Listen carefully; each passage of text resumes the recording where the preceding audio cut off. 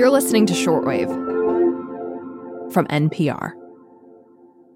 The first episode of HBO's hit new zombie show, The Last of Us, opens with two scientists being interviewed on a talk show in the 1960s. And Dr. Newman, you're also an epidemiologist. I presume the prospect of a viral pandemic keeps you up at night as well? No.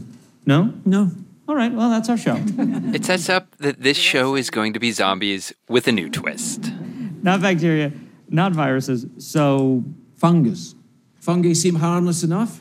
Many species know otherwise, because there are some fungi who seek not to kill, but to control. When I saw the opening few minutes, I nearly jumped off the couch and was yelling at the screen. This isn't like what I study. This is Assia Gusa, a fungal researcher at Duke University. What threatens him the most is the idea of fungi evolving to be thermally adapted to survive at human body temperature and cause disease. And that's the biggest pandemic that he's worried about. Dr. Schoenheis, you're in distress. Fungal infection of this kind is real, but not in humans. True, fungi cannot survive if its host's internal temperature is over 94 degrees. And currently, there are no reasons for fungi to evolve to be able to withstand higher temperatures. But what if that were to change? What if, for instance, the world were to get slightly warmer? Well, now, there is reason to evolve. Slightly warmer from, say, global warming? The idea of a large-scale fungal outbreak is not something new dreamed up by The Last of Us creators. It's something Assia says researchers in the field have been worried about for years. We're so much more familiar with hearing about bacteria and viruses causing the biggest threats. Even though fungal researchers have known about this threat for years, this was the first time we'd really seen it in popular culture, popular media take off. Fungal researchers often say we have a PR problem. People don't really associate fungi with disease, more so with mushrooms or just something maybe like athlete's foot, something that's not really that serious or invasive or causes death. But we know that it's responsible for a number of deaths, 1.5 million globally worldwide.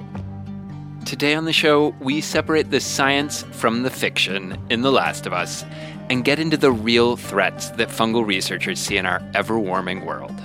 I'm Aaron Scott. You're listening to Shortwave from NPR.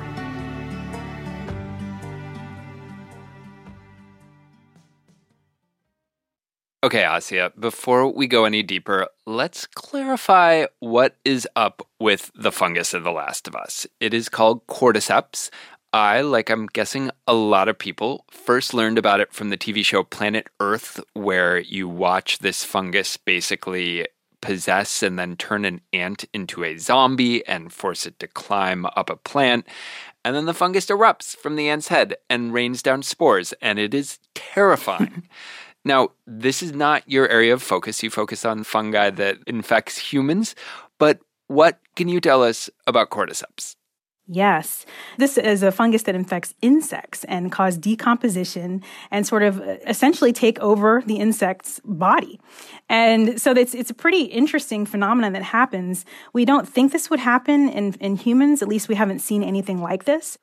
And what is standing in the way of something like cordyceps and a lot of other fungal pathogens from infecting humans? I can't speak to this from a medical perspective, but what I can say is that the human body is so well adapted to deal with threats from bacteria, viruses, and even fungus, including our body temperature, number one, that's going to protect us from these fungus growing well or thriving in our bodies.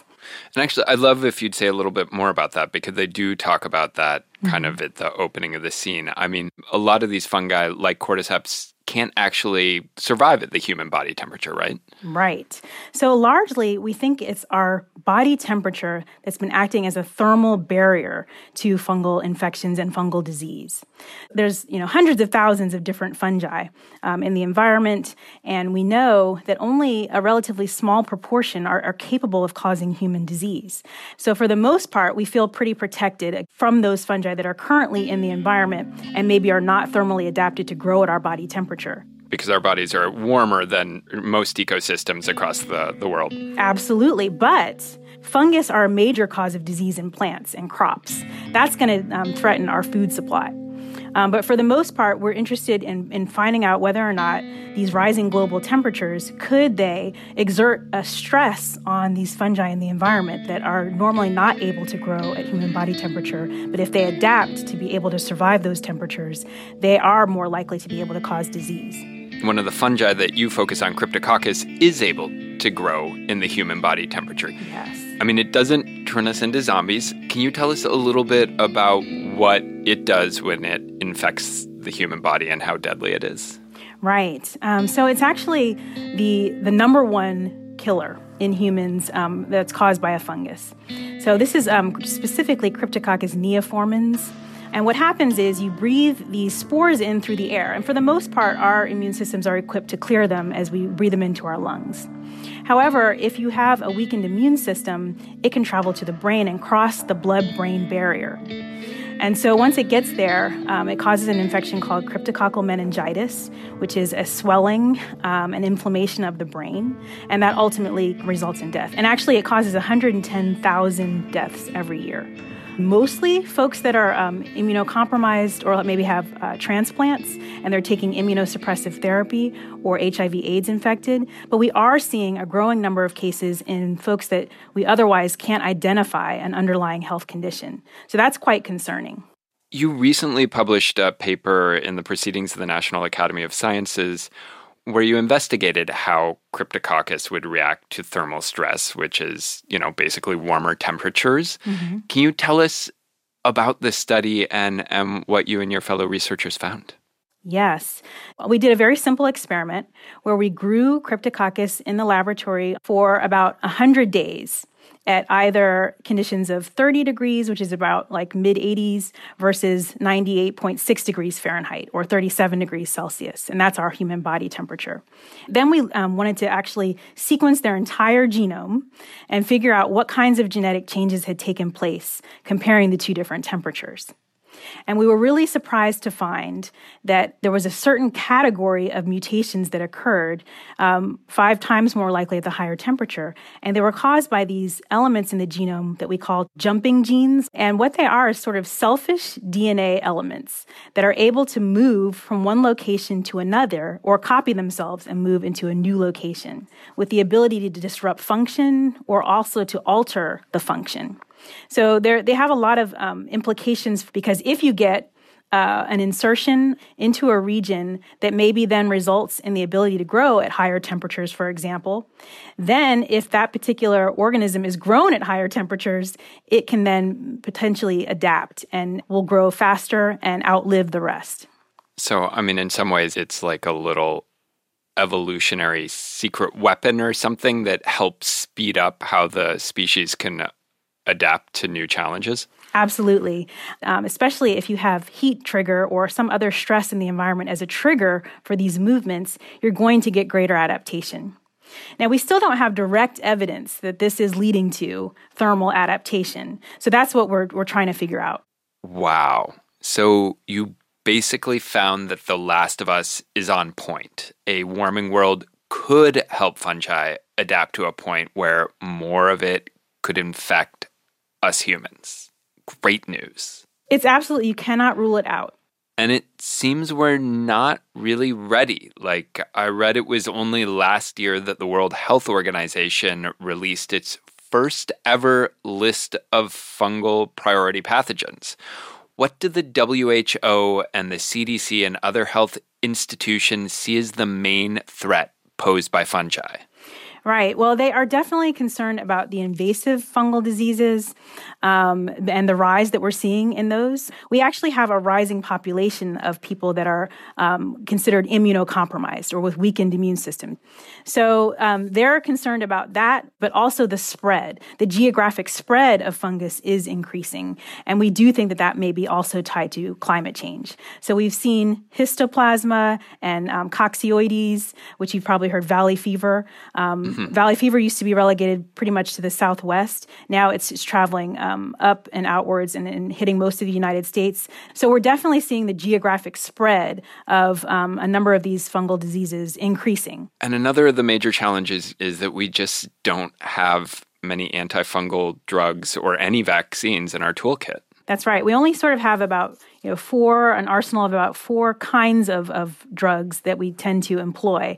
And because fungus actually resemble more closely our own human cells, those targets are much harder to come up with. So we really need to increase the amount of research being done on which targets can be effective so that we have an arsenal and a backup. Got it. So do you have a sense of why it is fungal diseases haven't gotten this sort of attention and funding? I mean, why is it that the premise of The Last of Us is suddenly catching so many of us by surprise? Right. Well, I think that there can sometimes just be a bias in how we've tended to research organisms, and you probably would investigate those illnesses that are causing the most immediate threats, and especially among healthy people, or those diseases that are infectious, could be able to spread from human to human. A number of these invasive fungal infections are not spread human to human, and so therefore they maybe pose a lower threat as far as a pandemic is concerned. But the fact that you could have spores in the environment, that is a true concern. A huge barrier has been, though, our diagnostic tools are very limited. So a lot of clinics probably don't even have a way of assessing whether or not a particular infection is caused by a fungal disease. These are quite, they cause a very high mortality rate because by the time they've ruled out that it's a bacteria or a virus, they really are too late in assessing it as a fungus and therefore don't have proper treatments available. All this, I hate to say it, it's priming me for feelings of apocalyptic pandemic a la Last of Us. It seems like we are ripe, like the creators of the video game and the show really picked up on a potent scientific concept for their horror series. Yes, I would agree with that. I mean, this is exactly understudied. And whenever you have something that's understudied, under-researched, and we don't have the proper tools to fight it, well, that's a cause for concern. And so, I don't want to sound alarm bells, but at the same time, there are already millions of people suffering from deadly fungal infections, and the attention has just not reached them. So, as a fungal researcher, we definitely hope that this brings greater awareness, not to put people in a state of panic, again, because it doesn't spread from person to person. It's just that whether or not a number of new fungus that we haven't even seen causing disease before starts to emerge, that's the real threat. Thank you so much, Assia, for talking fungi with us. I appreciate it. Thank you for having me on. Today's episode was produced by Liz Metzger, edited by supervising producer Rebecca Ramirez, and fact-checked by Anil Oza. Our audio engineer was Josh Newell. Brendan Crump is our podcast coordinator, Beth Donovan is the senior director of programming, and Anya Grundman is the senior vice president of programming. I'm Aaron Scott. Thanks for listening to Shortwave from NPR.